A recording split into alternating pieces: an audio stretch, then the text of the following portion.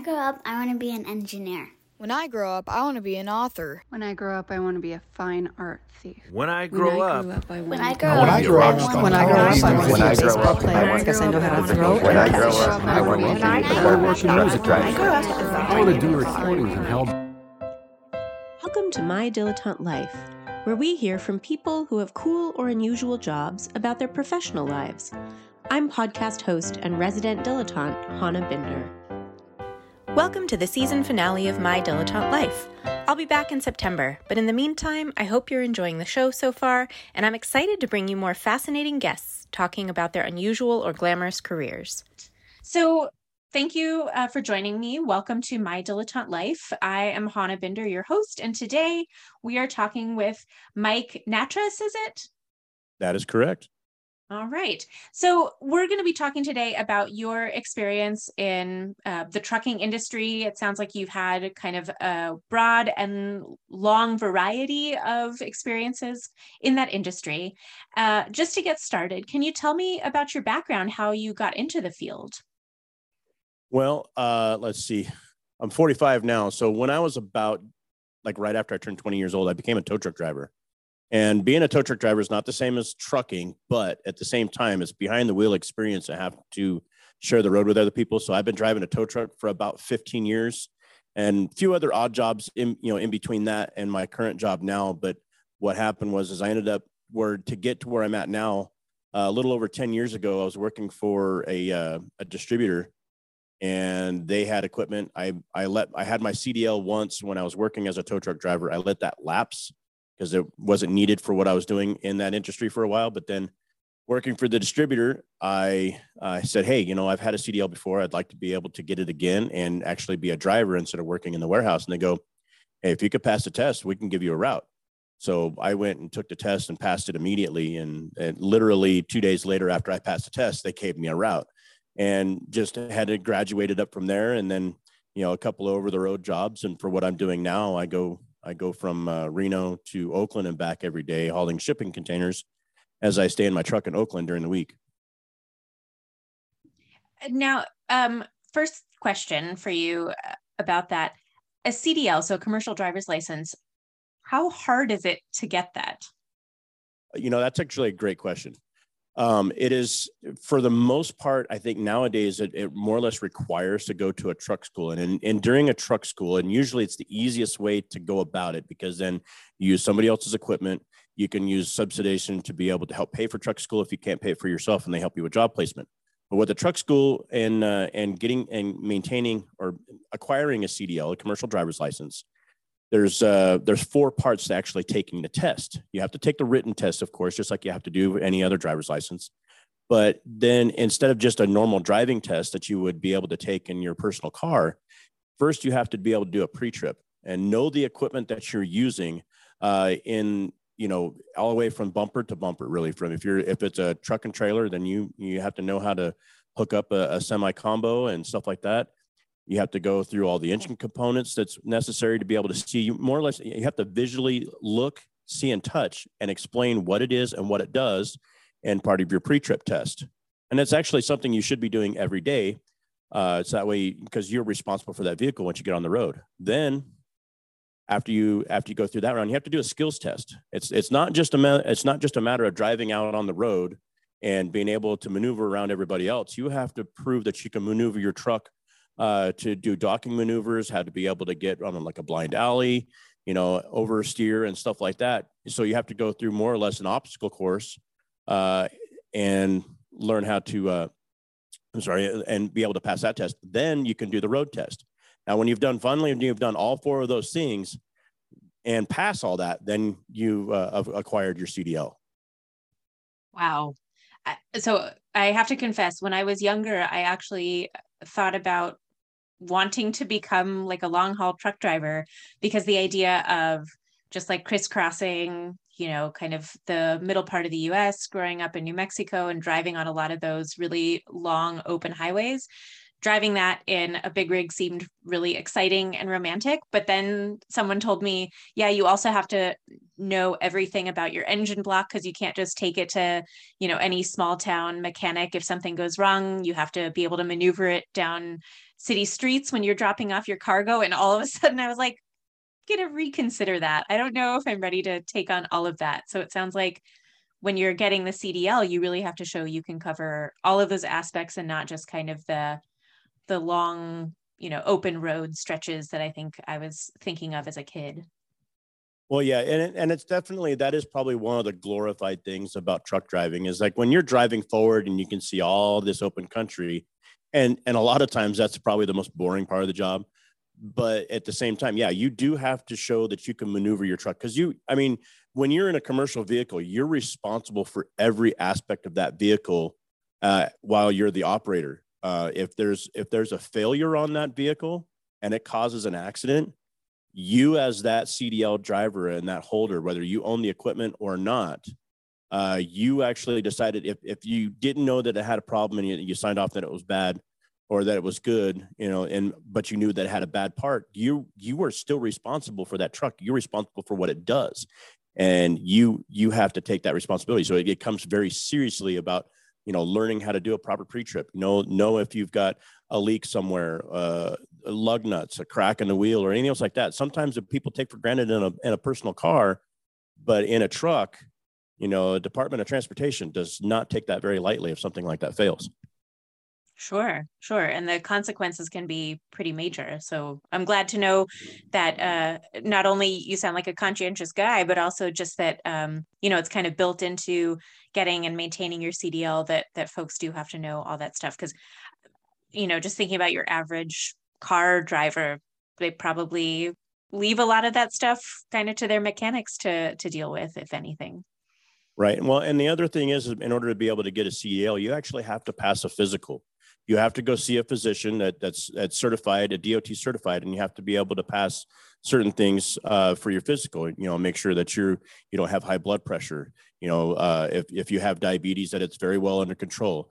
And if you do have blood pressure, that you have medication that it's able to control. And you have to be, I wouldn't say you have to be a healthy person, but you have to be healthy enough that you shouldn't be having a problem while you're in the truck, per se, like, because of, just recently a friend of mine is actually now having heart issues, and his physician told him he's no longer able to drive a truck anymore. And he is now, no longer able to drive in the industry. And it's kind of a sad move for him. But at the same time, if something were to happen to him while he's on the road, it not only can hurt him, but can hurt other people out there on the road.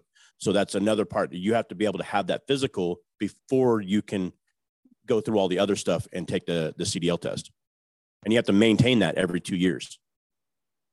We're definitely already getting into some of my other questions, because I feel like this is, I think, breaking down some of the common misconceptions that people probably have about what it means to be in the trucking industry. What do you find are some of the misconceptions you hear often, or the ideas that people have about truck driving that are maybe not entirely wrong, but maybe not entirely representative of what you found? Well, well, you'd have to, when it comes to misconceptions about as truck drivers or just truck driving as an industry, or I'm not sure if I understand your question. I mean, I think both, because, I'm thinking when I think about driving a truck, it would never cross my mind that I would need to go through a physical. When you said it, it made complete sense. Oh, of course, you want folks who are driving some pretty major pieces of machinery to, be healthy enough that they're not going to faint or, have some sort of issue in the middle of driving such a large vehicle. But like, that had never crossed my mind before, that truck drivers would need to go through a physical. That's something you think of like Army soldiers doing, but not truck drivers necessarily. Yeah. So, I mean, when it comes to like the physicality of doing the job or any kind of misconceptions, I'm not sure what kind of misconceptions there are. A lot of times nowadays, it's more of a, I think it's more of a stereotype with people like stereotype drivers or what type of drivers that are out there. And, I'm no different. I'll stereotype, people that are in four-wheelers as well. As a truck driver, anybody that's driving around in a four-wheeled vehicle, a car or a pickup truck, we call them four-wheelers because it's just, it's a size difference. And we're 18 wheels on a normal semi tractor trailer combination. And most people in a car or a pickup truck is four-wheelers. But at the same time, going back to misconceptions, I think it's, when it comes to driving personalities or industry, a lot of people get, trucks are out there to cut you off in a car or something like that. you know, when you're driving down the road and like every now and then you see a truck that is trying to go around another truck, or maybe he has to make a maneuver, you know, it takes a long time for a truck to be able to get up to speed. And it also takes a long time for a truck to stop. You have to figure here, you said you're in Germany. I'm not sure what the weight laws for trucks are there, but it's very similar. And here in the United States, the gross vehicle weight standard without any extra permits or anything else like that is 80,000 pounds. At any given time you see a semi on the road, it is 80,000 pounds. And that takes quite a bit to stop when it's fully loaded. And also maneuvering takes time to be able to get around things. And I think sometimes if you've ever been behind a truck anytime and all of a sudden it's going slower than you and you get frustrated and it's like, oh, you know, sometimes we have the same issue when it comes to people getting frustrated around us, or we get frustrated with other cars because, well, now they think that we did it on purpose just to mess with a four-wheeler. And then they decide, well, I'm going to slow you down, and all that just creates chaos. And there's been really bad aftermaths after that. And that's the only kind of misconception I can think of right now. Mm-hmm. I mean, I will say, like, if it's a fight between my four-wheeler, which is going to be tiny no matter what, and your big rig, like, I'm going to lose. So I don't typically try to, engage in duels or something with truckers, but I definitely know what you're talking about, where people kind of think that it's done deliberately. It often makes me think of like, how difficult it can be for trains to stop too. I mean, they're also carrying a ton of weight, and people don't realize how much distance it takes, even if they throw on the emergency brake, to stop if they hit a cow or something on the tracks. And I can only imagine it's similar with what you all are doing. So you must be some of the most patient drivers on earth. Like, I can't imagine truck drivers being able to, well, not that road rage looks good on anybody, but I can't imagine that you all have the luxury of having the same level of road rage that some kind of, typical commuters might experience. Well, candidly, the good thing is that a lot of times you can't hear what goes on in our trucks.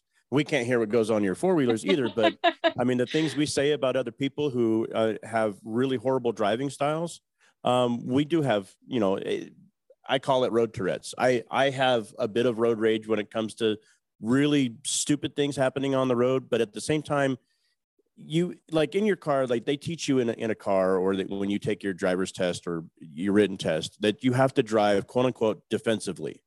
Okay. But you have to take that to a whole complete another level when you drive a semi, because of how much time you have to consider it takes to stop, the less maneuverability, and being larger on the road, that takes up so much more room that you are not left with the maneuverability of a motorcycle or a four-wheel car. Mm-hmm. Okay. What would you, I mean, if you don't mind giving us kind of a peek behind the curtain, what are some of the most annoying behaviors that you find from four-wheeler drivers on the road? Well, from my vantage point, being up as high as I am, my biggest pet peeve is actually watching people on their phone while they're driving, because distracted driving is very, very bad. And yes. And that's probably the biggest thing. And I've seen some pretty bad things that they do to do distracted driving, mm-hmm. but it causes so much unsafe stuff. I actually did a PSA for our local radio station about distracted driving. And this is what happens. Like, say, you have a 70-mile-an-hour speed limit out here on the highway. And mm-hmm. if you look down at your phone for just 3 seconds, you have now traveled the length of a football field. That is 100 yards, 300 feet. At about 70 miles an hour, you're traveling about 100 feet per second. And wow. Just imagine the kind of damage that you can do to yourself and other people if you are not paying attention to the road. And mm-hmm. that inattentiveness causes them not to see, or, when you need to look beyond just your car, or, beyond your nose, and all of a sudden quick maneuvers are made because they're not paying attention. That is probably one of the most aggravating things and frustrating things out there on the road. Sure. Yeah. Well, and in the time that you've been driving, have you seen, like, I'm assuming the number of people that are on their phones in particular while driving has increased, or has it kind of been about the same during your tenure? Oh, it's far worse now than it was when I first started driving as a tow truck driver. Mm-hmm. It is, this probably doesn't have anything to do with the industry, but when it comes to people and their phones, they were so engrossed in their own little world when they're in their car that driving is not the first thing that comes naturally inside their car. It is, I don't know if it's like fear of missing out or what it is, but people are so attached to their phones. I can probably count maybe 3 in every 5 cars that pass me or have their phone in their hand or on their lap. Oh, wow. Well, and I wonder if they have it in their lap, are they thinking, okay, no one else can tell that I have my phone here because it's like low enough where they can't see it. But then, like you said, you're high up, so you get a peek at what they're doing, even if they think they're hiding it from everyone else. Yeah. And that's, there's other areas around the country that have partnership with law enforcement that actually looks for that kind of activity. Because it is harder for somebody who sits at the same level to be able to see what levels of distracted driving that they're doing. So and I know it's happened out here in Nevada where I live, where they actually called it badge on board. And they will actually look out for drivers cutting off other trucks early, not giving them enough room to stop, distracted driving, and stuff that you wouldn't normally be able to see from a standard vantage point. Okay. And so just in terms of distracted driving, not just looking at, your cell phone or something, what other types? I mean, do you see people like changing clothes, making food? What types of stuff are you seeing? How graphic would you like me to tell you? I've seen. How about let's start with the family friendly, most interesting, and then we can move on to to whatever else you find most. Yeah. Well, as shocking. For drivers, I mean, most of the time, not necessarily just cell phones, but, moving around, digging in their car, trying to get something, or turning around, trying to tend to somebody in the backseat is one thing. Then, sometimes even being on their phones, people watch movies and videos while they're driving their car. Absolutely.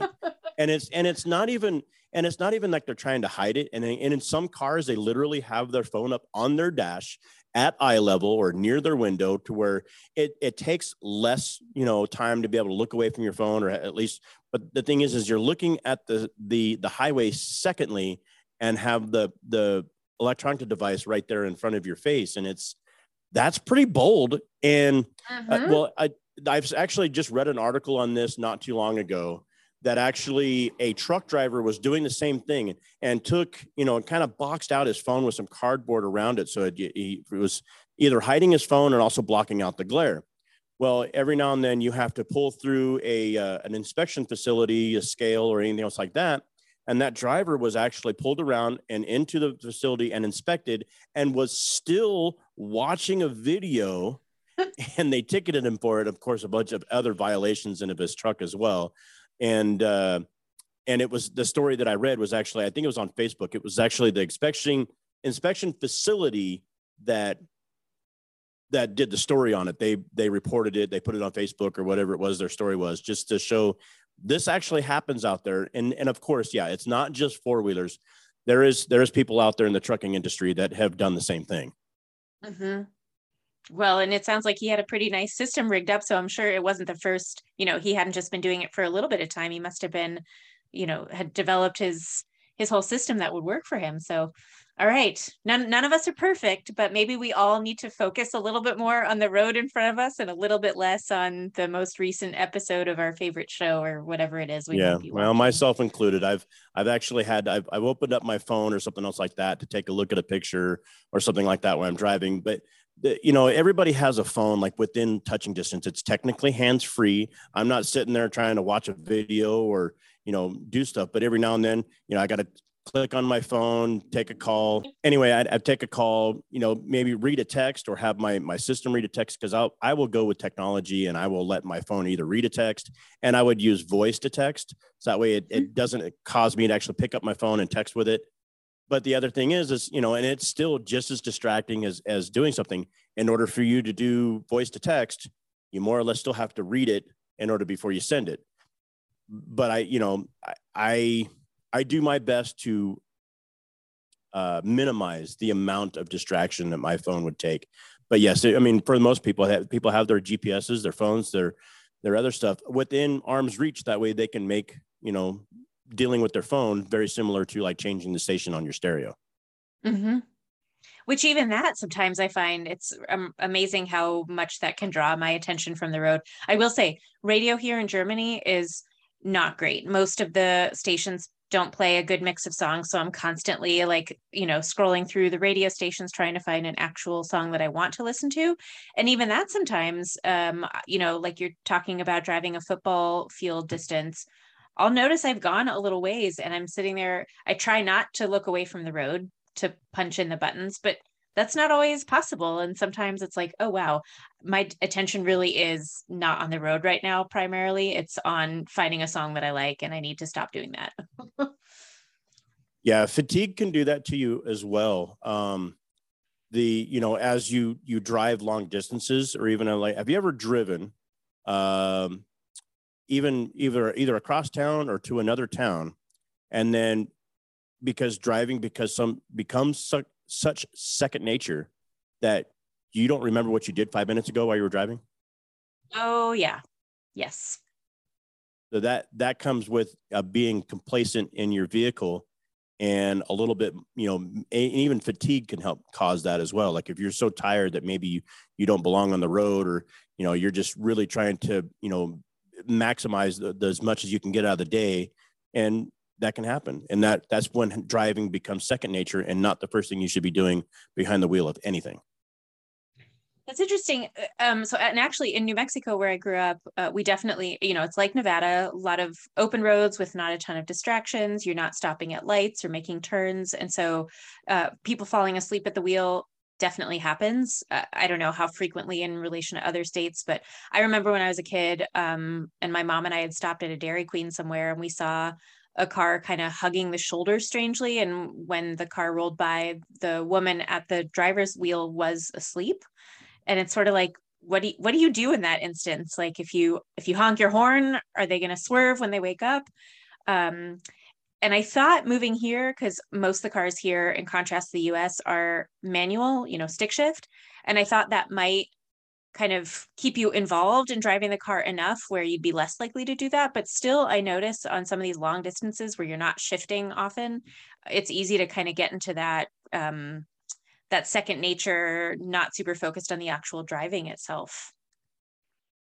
Yeah, no, that's definitely possible. And I have actually witnessed somebody who was almost literally asleep at the wheel. I thought the driver was drunk, and then driving tired is very similar to driving impaired, because you're just not in full control of all your faculties. And I called in what I thought was a drunk driver by the way they were weaving back and forth on the road and so forth. And finally, after I passed a couple of counties, got into another one, I called again. I said, hey, look, this driver is still all over the road. I know we passed into another area. And I've caught up with it. He's passed me, and I've caught up with him multiple times as he swerved over the road. And then I finally saw him pulled over. And then so I pulled over up ahead where there was room for me to pull over. I flagged down the officer after he let the guy go. And I asked him, I says, man, I thought that guy was just, 3 sheets to the wind. I thought he was probably had more alcohol in his system than he had blood. And he goes, no, actually, he was very tired, and being pulled over, getting out in the cold weather, because it was very cold at the time, allowed him to, more or less rejuvenate himself. And all he was trying to do is just get to the next town over from where we stopped. And he was fine. He just been up all night. He was just got off work, and he was just trying to make, a quick run, which is, 4 hours away from where he was working at, thinking that he'd be able to make it. But, when you get comfortable in your car, I guess, as you're driving that long distance, a lot of cars, you have creature comforts, good backrest, good seat rest, heated seats, good sound system, all that kind of stuff that you would almost have at home, and it helps you kind of relax. And that's where, fatigue driving and tired and sleepy driving happens. So how do you combat that? If you're driving, you're spending such a large proportion of your week. You mentioned like regularly going back and forth between Reno and Sacramento or the Bay Area. Like how do you avoid getting sleepy behind the wheel? Especially because I'm imagining that your cab would probably be set up to be fairly comfortable. Like you're not sitting on a bed of nails or something. No, you're absolutely right. But to see, that comes to another part of the trucking industry where you're only allowed to work and drive in a certain amount of time. So if I start my day at a certain time, I have 14 hours to be able to get in 11 hours of driving.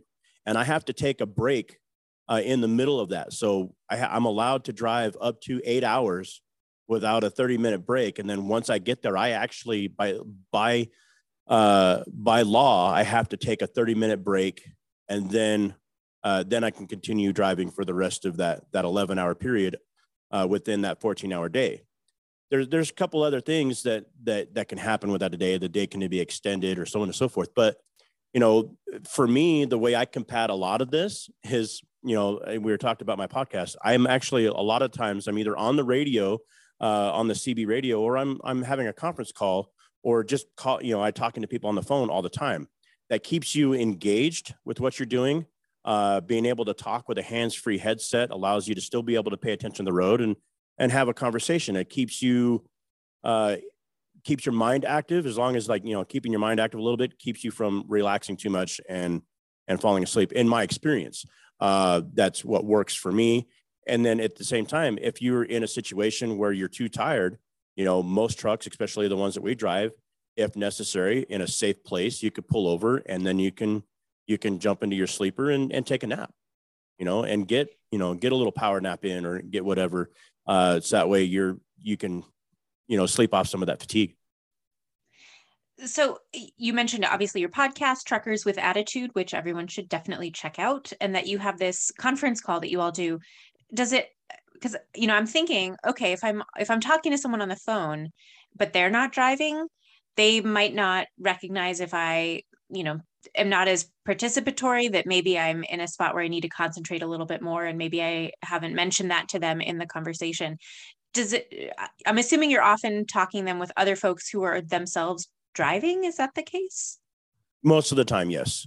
And, a lot of times, because for the company that I work for and other friends who are truck drivers, we've got a good amount of the day that we're driving. A lot of the times we're not driving in the same area to where we could be talking on a CB radio. So, technology nowadays allows you to be able to talk on the phone and multiple people at once. A lot of people don't use a CB radio much anymore. And so cell phones are so readily available with lots more things able to do. So you can have a conference call with, 1, 2, 3, 10 people if necessary. And it gets confusing, but it's been done. So you're saying if anyone wanted to be a fly on the wall at your truckers conference call, that they should expect that it might be a little confusing if there are too many voices to kind of sort through.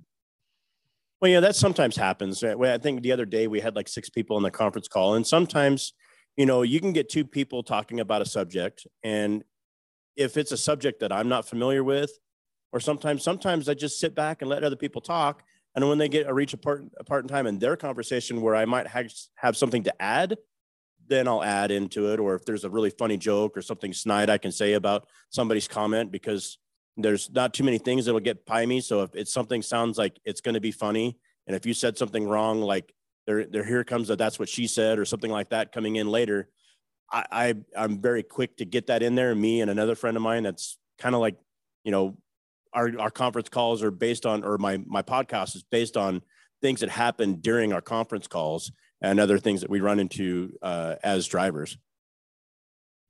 I just have to say, I really love the image of like conference calls in this situation, because I tend to think of people like sitting around a boardroom table, all dressed in suits and ties. And so I'm picturing you like driving in your, in your rig, in your cab, dressed in a suit and tie, talking about like the investment numbers for Q2 or whatever. But I assume that's not what your conference calls are actually like. No, actually, it's just a bunch of, it's literally a bunch of BS. It's just something to be able to do to pass some time. Because sometimes when you're left to your own devices and you're by yourself, you have radio, you have stereo, you have like, Sirius XM or something else like that you have that to be able to concentrate on. But sometimes that gets rather boring too when you're listening to the same stuff over and over again. You mentioned like it's really hard to be able to find something you like to listen to, or a good mix of music while you're driving your car there in Germany. Well, sometimes here in the United States, it's not that much different. So having a good conversation with a friend, or we talk about something that happened to another person and or somebody else happened in their part of the industry, or whatever it is, the cool thing is when you have enough people, there's always something to talk about. And very rarely is a story repeated. And sometimes if a story is repeated, doesn't make it less funny and doesn't make it less engaging. And we still like to be involved, I guess. Well, and one thing I did want to ask you, just thinking about this, I would think that without something like these conference calls or the CB radio, and without kind of having a community of fellow drivers who and share inside jokes with, that it would get pretty lonely otherwise. What does that look like for you? Yeah. Well, when I was first driving over the road for one particular company, I didn't even have a pet with me. I was literally by myself. Then there's times where you don't have cell coverage and you're left to your own thoughts. If you are somebody who's creative, sometimes you're left to your own thoughts about what's going on in front of you, or your worries about what's going on. Hey, how am I going to get this next run done? Or, I'm 4 states away from home and I'm not going to get home for a while. You could stress about that kind of stuff. It could be, if you're left to your own devices, it can be pretty weird. And it can either be good or it could be bad. It depends on how you think about things on your own. Have you ever done team driving, or have you always driven on your own? I've always driven on my own. I have a couple of friends that did team driving, and in some cases, team driving can ruin a relationship, either a friendly relationship or even a husband and wife team could be pretty taxing because you're really not, sometimes you do need that time apart, and maybe too much time together is just really not good. So you really have to be comfortable. And the other thing is team driving, you have to be, you're in a sleeper while somebody else is driving. You have to be able to trust that other person. And if you can't, that becomes very stressful. I can imagine. I mean, last night I drove us home from dinner in my husband's car. It's not a new car, but it's like his nicest car he's ever had. And he was telling me, he's like, it's really stressful for me to allow even you to drive this car because it's just the nicest thing I've owned. I can't even imagine. I don't know how well he could sleep if he knew that I was the one at the wheel. Well, not to say I'm a horrible driver, but I'm an average driver. I'm not a fantastic driver. Well, see, me, I'm a bad passenger because driving is my life, and it's been my life for, a good 25 years since I was a tow truck driver up to now. I've been behind the wheel of something that has been my livelihood. So yeah, I'm a paranoid passenger. Okay. When I'm not the one that's in control, it is hard for me to be comfortable. Now, I've been married to my wife for 21 years, and I'm more than happy to let her drive. The funny thing is she's now a CDL holder. She drives a school bus now. So, I mean, if the state of Nevada is happy with her moving other people's kids that I don't know around, I could sleep while my wife is driving. But that comes with time and comfortability with your significant other. But at the same time, if I had to sleep while somebody else was driving, it would be hard for me. I took a red-eye flight from Nevada to Florida once, and I couldn't sleep because somebody else was in control of the plane. I'm not saying I'm qualified to do control a plane, but because I guess my mechanical mind knows that there's so many other moving parts that could happen. I could not bring myself to let somebody else have control. And I had to watch where I was going, and it was difficult for me. Okay. Yeah, that's interesting. Because I know a lot of people who have a fear of flying because of that feeling of being out of control. But it doesn't sound like for you it's coming from a place of fear, but rather you're just so accustomed to being the one in control of the vehicle that it was just a weird sensation. Yeah, and I don't know, it's just because it's my personal nature, or it's just because I've always been the one in control of the wheel, no matter what I've been driving. Very, very seldomly does my wife drive when we go out of town. Most of the time it's me,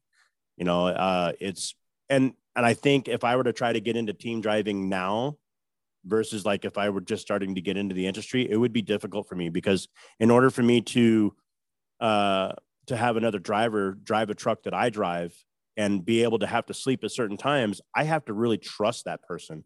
And there's probably only 2 or 3 people in my life right now that I would trust. And one of them's my wife, and two of my best friends, and one of them already works for the company I work for, so there's no need to team drive that. And my other partner, he just lives in a different area, and he drives it for a different company.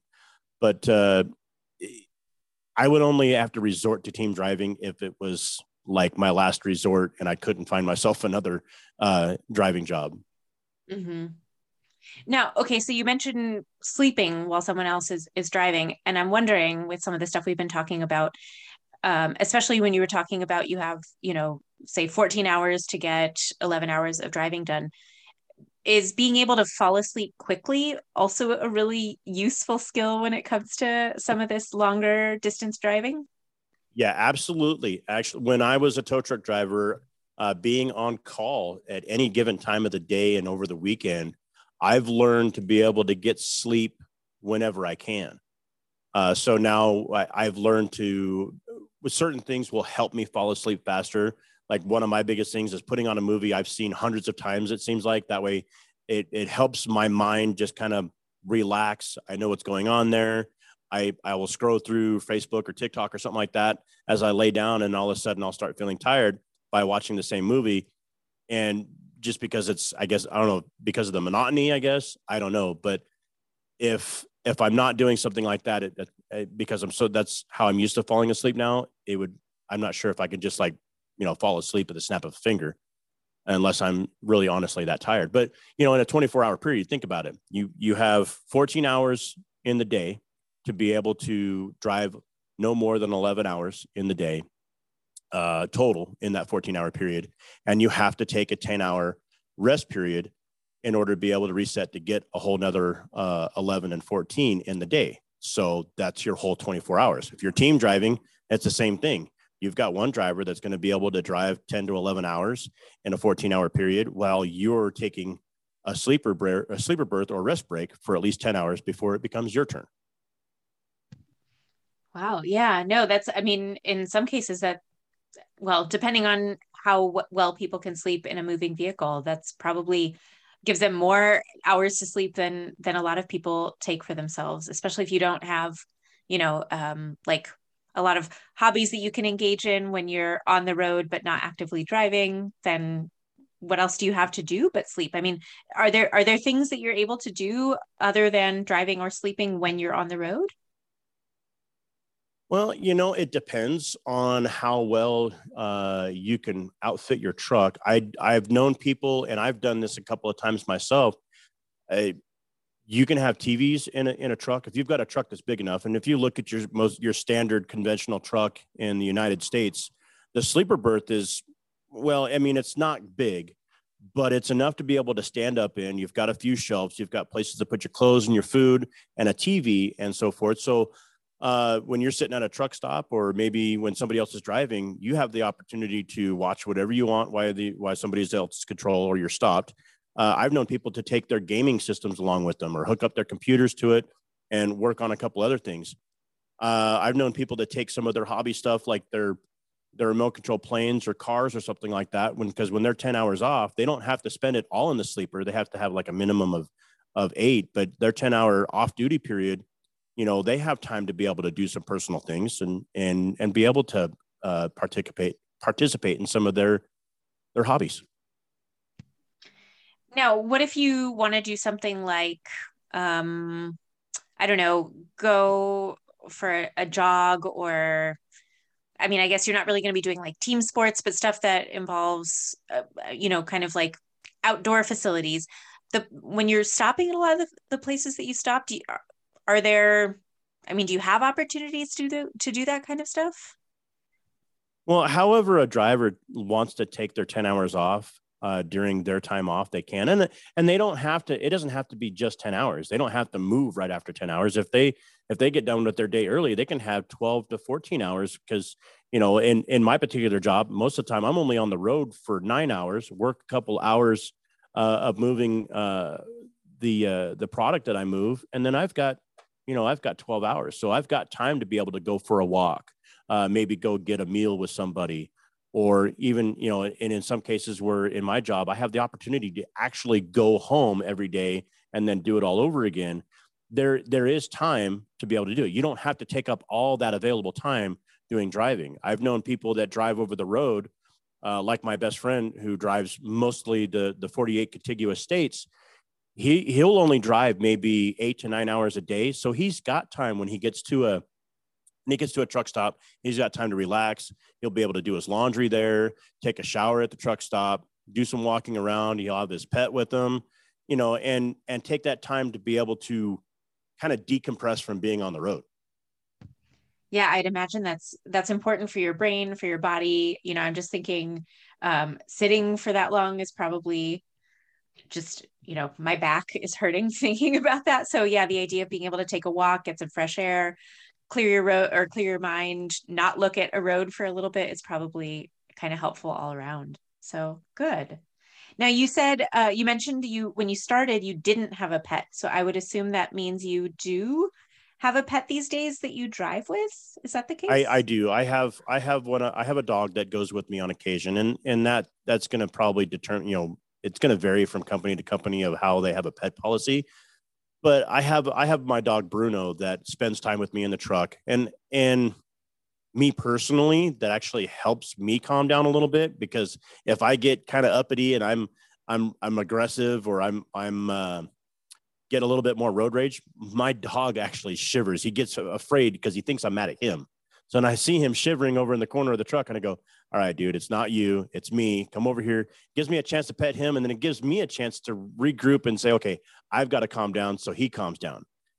I don't get to have my dog with me all the time, but it's great when I do. And to tell you the truth, sometimes, dogs don't always respond in words. If you have something that you want to say, you could say things to your pet, whatever. And all they want to do is just come over and get a good scratch behind the ears or whatever. And that's what my dog's good for. And he's like the perfect size to be able to, he can jump in and out of the truck on his own. I don't have to lift him up.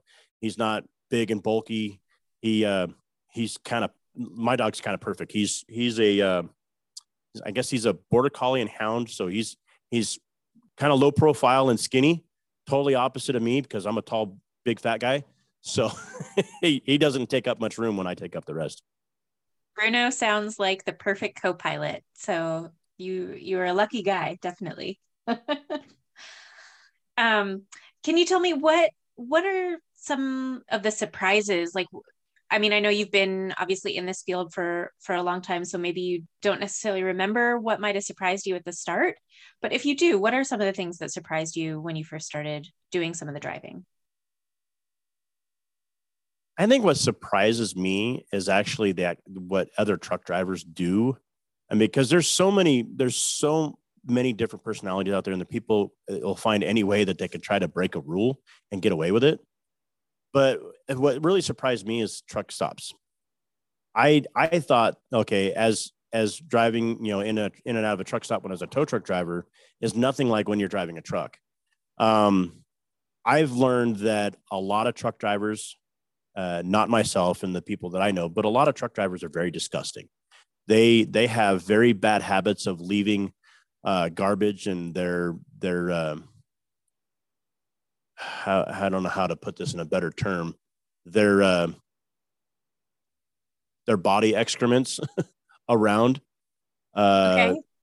Yeah, if you've traveled alongside of a highway recently or anywhere near a truck stop, or if you've been in a truck stop, it smells disgusting.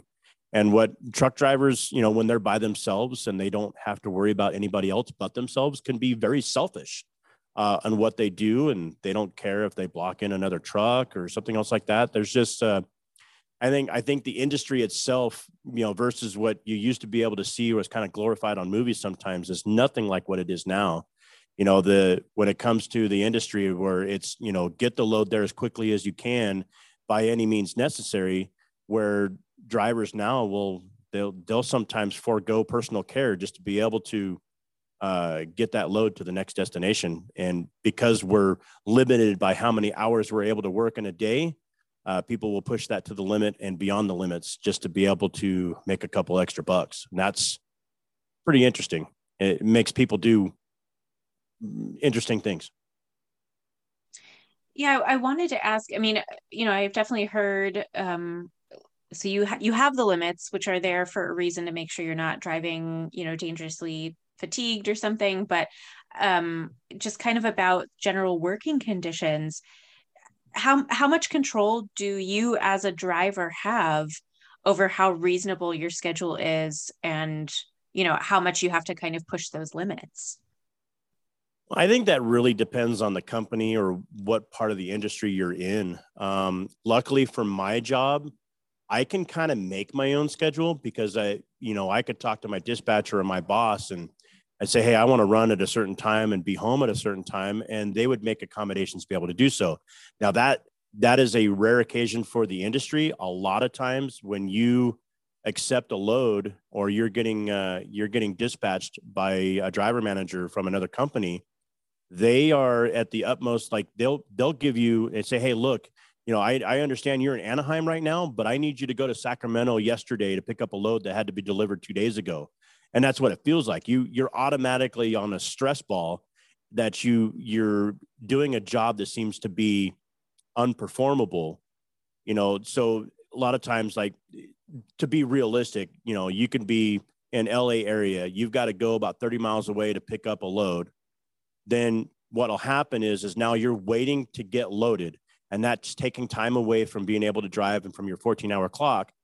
And then once you finally get loaded and you have all your paperwork signed and you're ready to go, now you can only go so far. So now you're going to try to maximize everything you possibly can for the rest of that day, and then push on the next day after you've taken a break.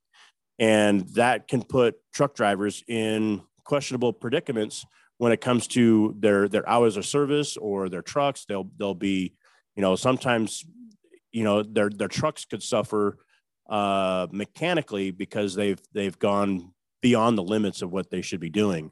And that's just because there's so much pressure of how the industry needs to move. And since and a lot of times in the industry, you get paid by the job. You don't get paid by the hour.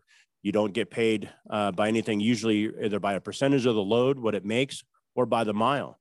And so the faster you can go, the more money you more or less make, because it takes less time to drive that mileage rate. And that puts them in a position to where they might want to extend their break or extend the means of the speed limit, just so that way they can get their job done a little bit faster. So that way they can get to the next job.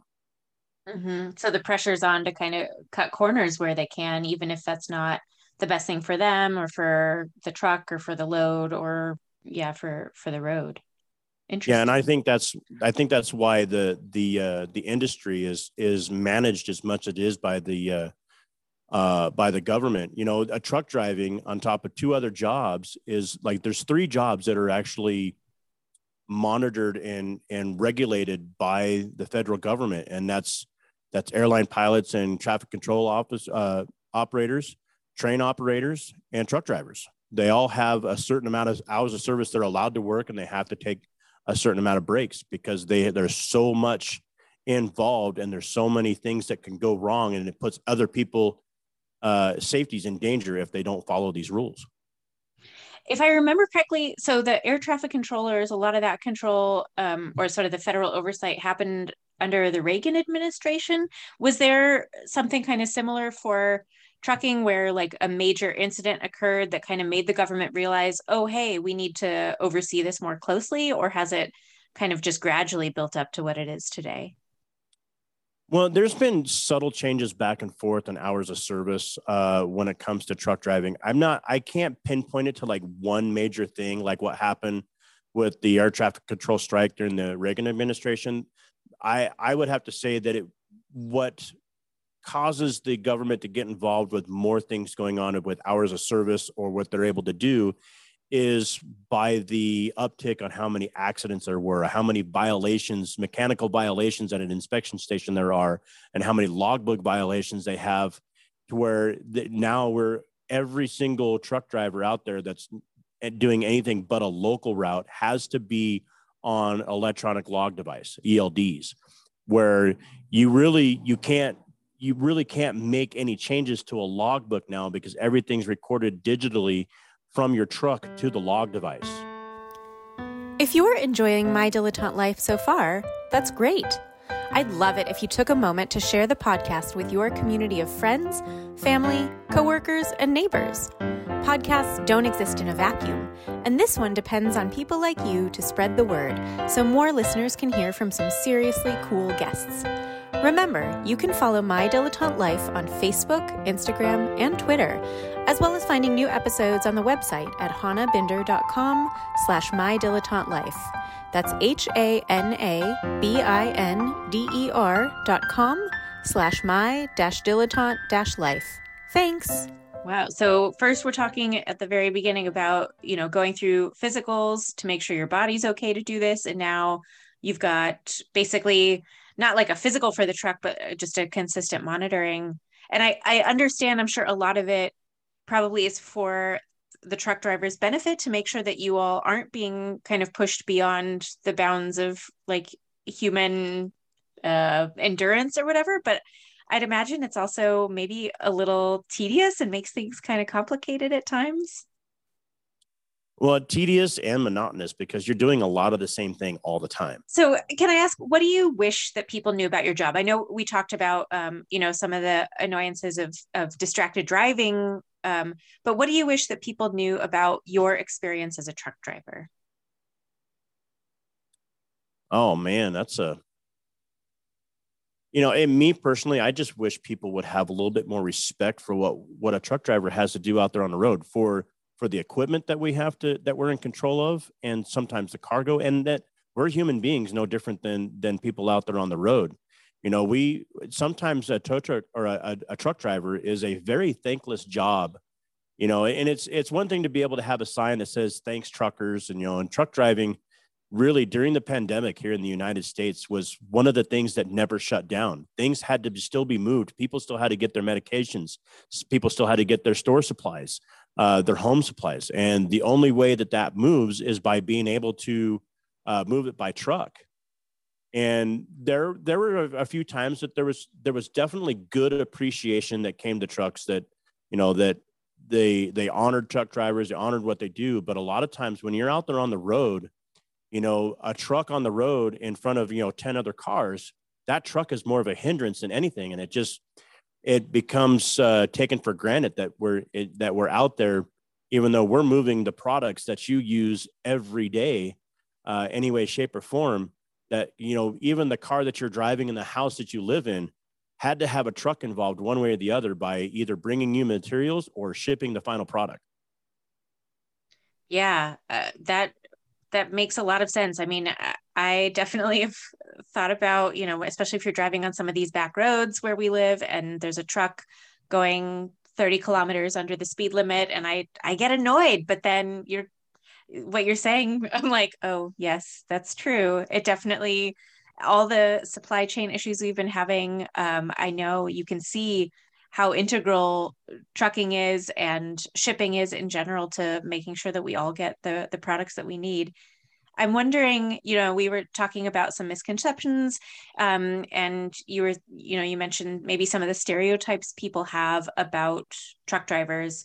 And I guess that definitely plays into how people perceive trucking. Do you think that some of that appreciation that you've seen during the pandemic, has it changed how people think of truck drivers, or have we kind of gone back to the same stereotypes that we may have had before the pandemic? I think it gone back to what it was. It's like, to me, it's kind of like the similar what happened with 9/11. After 9/11 happened, everybody was patriotic and everybody was for their country and stuff like that. And then after a few years of a couple other changes, forget that something like that's happened. Well, the truck driving sometimes and the pandemic really didn't make much of a difference. Now that life is more or less back to normal, where there's really not much in the line of restrictions after the major part of the pandemic. Everybody's moved on with their lives and they're back to doing what they normally do. That, truck drivers or trucks out there are just, they're just another thing that's out there on the road that gets in the way. And the true people that I know that I run into that actually really appreciate truck drivers are the people who are still involved with the industry, or they have family members who are involved with the industry. But sometimes, when you're out there commuting in the middle of downtown Oakland or LA or any major metropolitan city, and that truck's trying to get into a delivery and has to make a wide turn and can't turn because somebody else is, in the way, and then you get backed up. Sometimes people aren't looking at the fact that maybe there's another four-wheeler or another thing that happened that caused that truck not to be able to move properly. And then now somebody's mad at the truck. Now, to be fair, not all truck drivers are exactly some of the smartest people either. There's plenty of things out there. I'm sure you've probably seen, pictures of, trucks being stuck under underpasses, overpasses that damage trucks because, what happens is somebody that's new to the industry or just doesn't pay attention or just lacks the funds to be able to get the proper GPS equipment, uses the wrong GPS device, and it takes them down a road that's not designed for a truck to go. And the next thing you know, now that truck is stuck and can't get where it needs to go to. And then a lot of times that comes with lack of experience. Mm-hmm. But ultimately, if a truck is stuck somewhere, then that can mean that supplies aren't getting to where they need to go. And it has, I'm assuming, kind of bigger ripple effects than just a couple people or several cars being stuck in an intersection maybe for a while.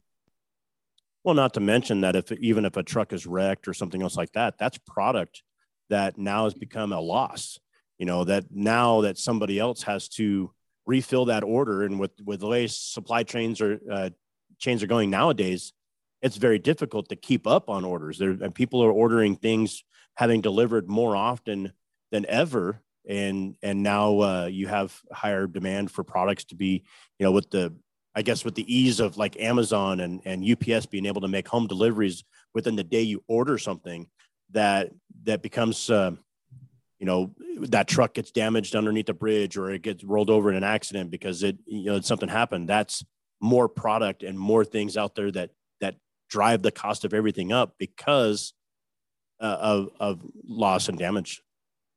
Mm-hmm. Okay. Now, one thing I do want to ask you, because I feel like in the news, over the last couple of years, there's been more coverage of the idea of self-driving trucks. Obviously, there's been a lot of, work on self-driving cars, and people have a lot of thoughts around that, how safe they are, how to integrate them while the technology is still kind of being worked on. What do you think about, doing that in the trucking industry specifically? Well, from what I understand, when it comes to truck autonomy or even cars with autonomous features, it still requires a human being to be present and awake during operation. Now, there are a couple of vehicles out there that don't require human interaction that are in beta right now that I've seen in San Francisco, but when it comes to having to dock a truck, you still have to have a capable operator behind the wheel of that truck to be able to finish the destination once it goes. But I guess the forward part of the driving is the technology is getting better. But at the same time, in some of the beta testing that I've seen out there, it is on its way and still integrating itself into the industry and even in your personal cars. But there has been a large number of accidents. I was actually just came across an article headline the other day with truck autonomy over the last couple of years, or in like 1 year, that there's been 400 accidents caused by, the inability for the program not being able to see what it needed to do, or maybe just there was blind spots because they either didn't have enough cameras, multiple other things. Now, a computer can work very fast, but a computer is only as smart as the person who programs it. And that still leaves room for error. Same thing when it comes to cameras and autonomy. I still believe, or at least I feel that I am more capable of doing it, that a human being can still process information faster than most computers when it comes to having to take evasive action from doing something if you're paying attention properly. Yeah, I mean, you're talking about people with lack of experience using the wrong GPS, but if it was a self-driving, an autonomous truck and the wrong software was uploaded for navigation, you could still end up with the same result, even without a human, behind the wheel. So I can see how it wouldn't solve all problems. It sounds like, though, the role of drivers as the technology gets more advanced may change, in that there's still a human element that's required, but how the human interacts with the truck will change. Is that what you kind of see happening?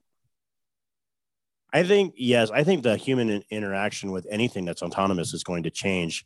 There still needs to be, in my opinion, there still needs to be a human presence in case something were to fail, that now the human is the fail-safe instead of the computer being the fail-safe.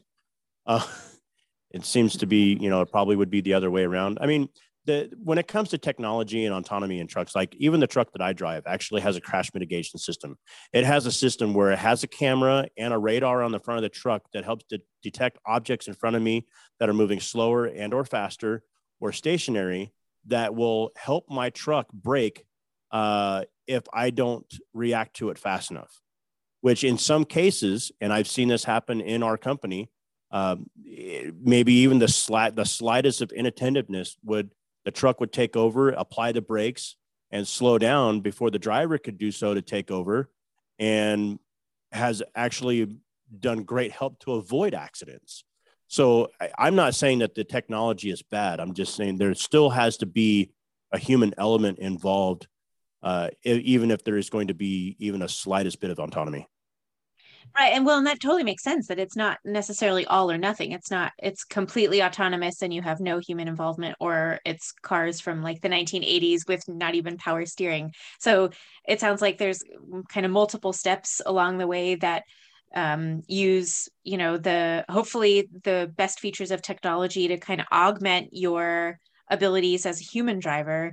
And then maybe that balance will kind of start to or continue shifting so that the truck can kind of gradually take over more things as the technology improves, but still have that human controlling for unpredictability or things that are unexpected when they pop up. Yeah, automation is definitely a future of all types of industries. Now, I work in shipping containers. I move shipping containers a lot. And automation in the ports, and I know this in Long Beach, is definitely one of the things that works very well, that other than the truck drivers going in and out of the port and maybe the operators that take things right off of the ship onto other equipment, that more than 50% of the port is automated. It literally has like robot carts that are moving these 40-foot containers into another row to where another automated crane will pick it up off of that and take it into the import area that it gets delivered to the truck, where in a lot of times it takes very little human interaction to have to worry about it. And even the software of in-gating and out-gating a truck has now become more automated to where you don't literally have to talk to anybody. If everything has been entered by your dispatcher right, or by you as the operator, if you're an owner operator, and entered into their system right, a lot of the times that the tracking equipment that's on your truck, in order to be able to go in and out of the port, will automatically send you to the area that you have to go to receive your load or empty or anything else like that in the system. Wow, that sounds so futuristic. That's so cool.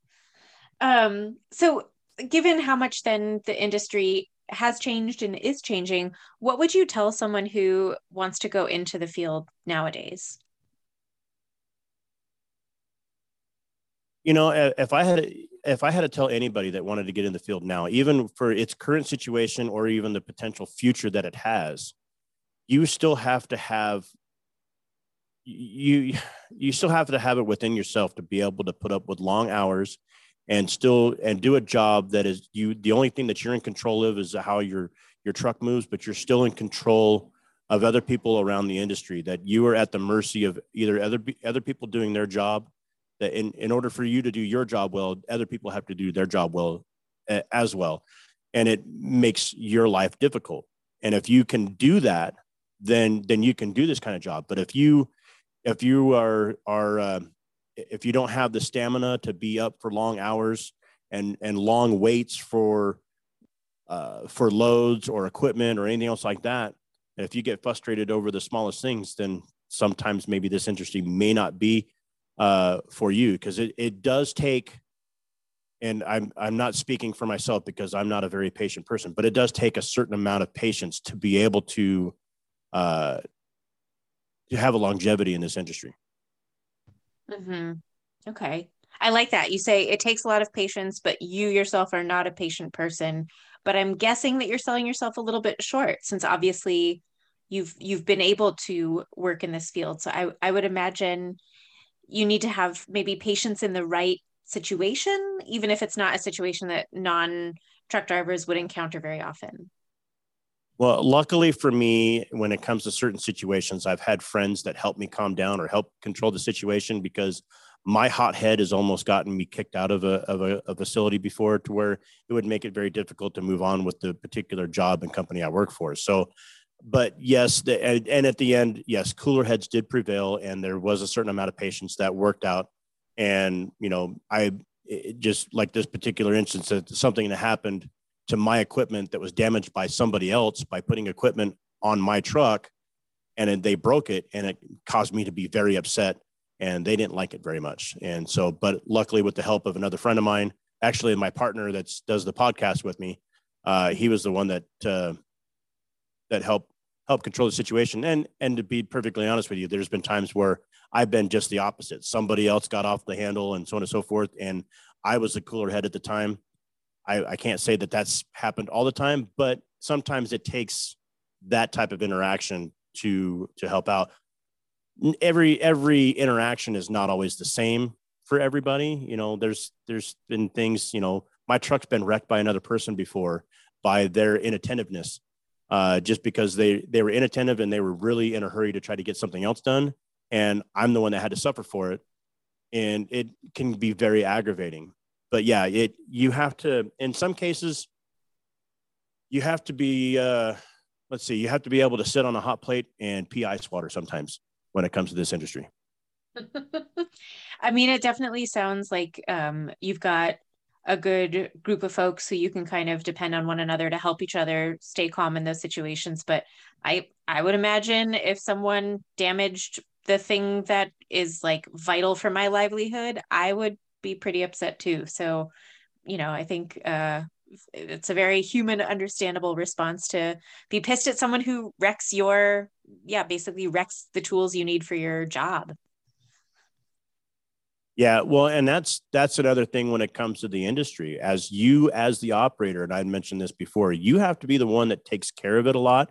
You're responsible for when the equipment fails to having it repaired properly, or reporting that things that need to be fixed. You're the one responsible for making sure that it's got everything that it needs, because you are, that is your livelihood. That piece of equipment is what helps you make a paycheck, whether you're an owner operator or you're a company driver. You have to make sure that equipment is going to be able to get the job done. And you should be able to do everything it takes to know when it needs to be maintained and when it needs to be fixed, and when it's able to stay out there on the road for as long as it does. Yeah.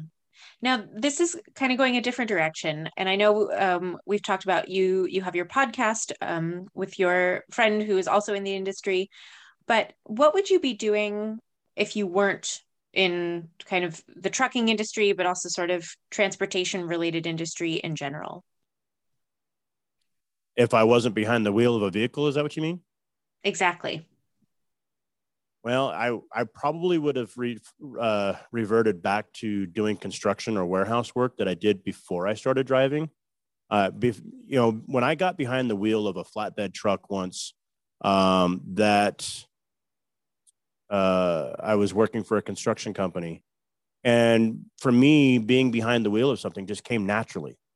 It was something that was able for me to be able to focus better on. That it was, in my opinion, driving sometimes is a craft. I mean, as a professional driver, it's what I do for a living. Not much different than a race car driver. That is their craft. It is what they've honed their body to be able to do. Now, my body's large and round, but the rest of me about me is all about driving. Now, and if I wasn't doing that, I would probably be working in a warehouse, or doing what that got me there, was probably doing some kind of construction.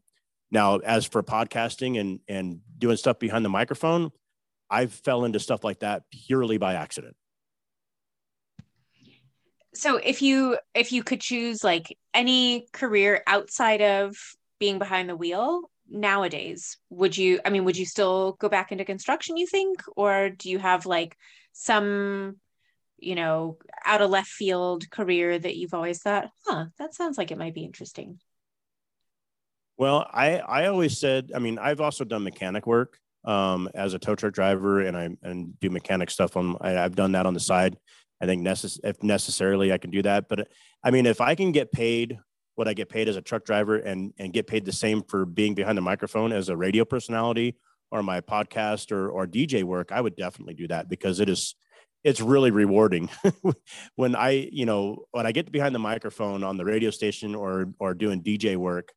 I have found that it is really, really fun.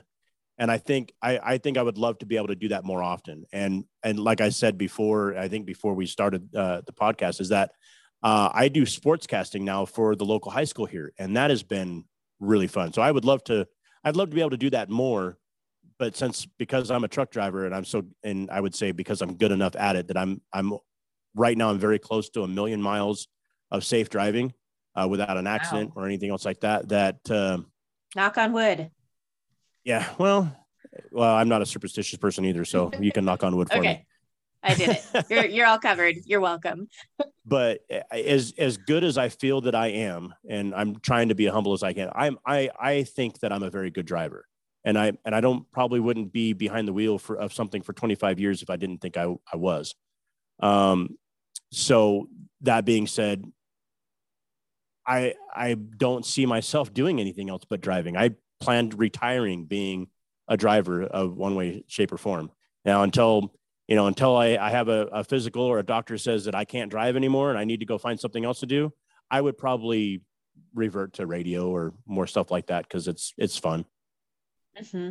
So you've got a twilight career signed up, but in the meantime, I'm glad to know that that we do have a safe driver behind the wheel, because I don't think it's humility needed when, like you said, you have almost 1 million miles of safe driving. That's an incredible record that most of us behind much smaller, vehicles, we can't claim that. So it sounds like you've definitely found yourself in a job that you have an aptitude for, and that that's comforting to know that at least one guy on the road that that's out there with a large and potentially dangerous load really can handle it so responsibly. So that's good to know.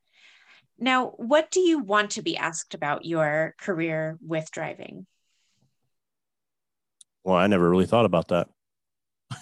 Take your time. I think you've asked me all kinds of questions that probably maybe take,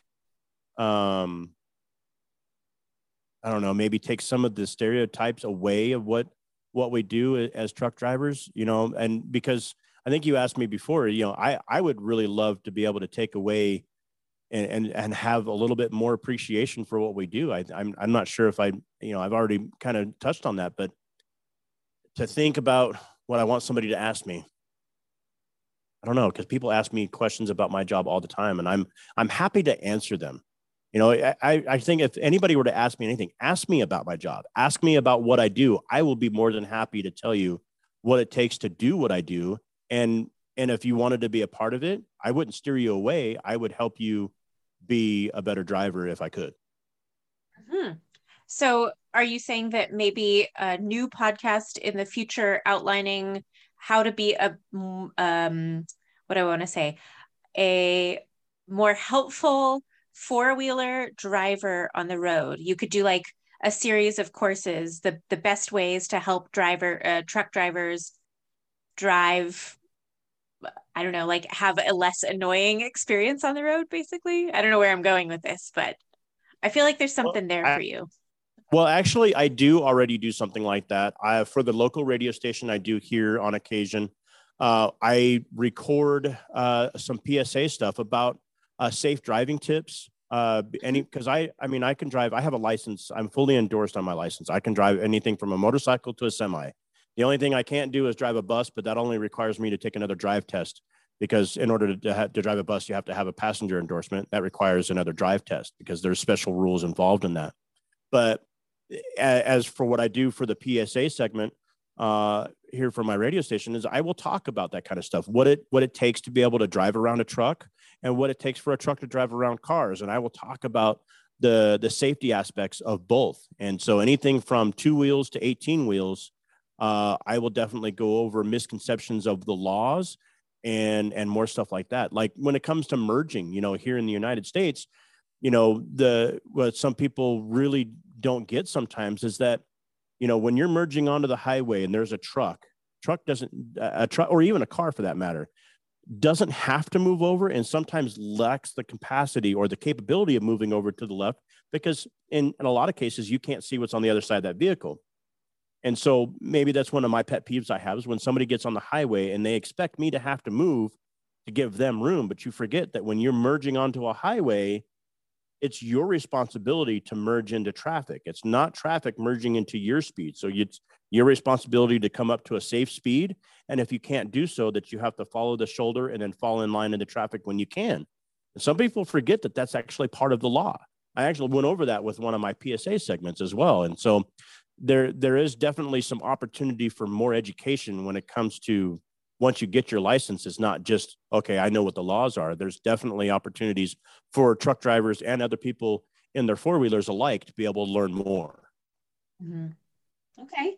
Yeah, I will definitely do some self-education about ways that I can be a more courteous and safer driver, because we do have a lot of trucks on the road here. And I'm sure, obviously physics is physics in Europe is the same as it is in the US. And I'm sure that there are definitely ways that I can be less of a nuisance to them driving on the same roads. So thank you. Those are all my questions for today. So I really appreciate you taking the time to chat with me.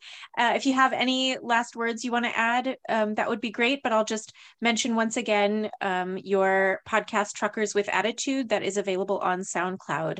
So if anyone listening wants to check that out, definitely please do. When I grow up, I want to be an adventurer.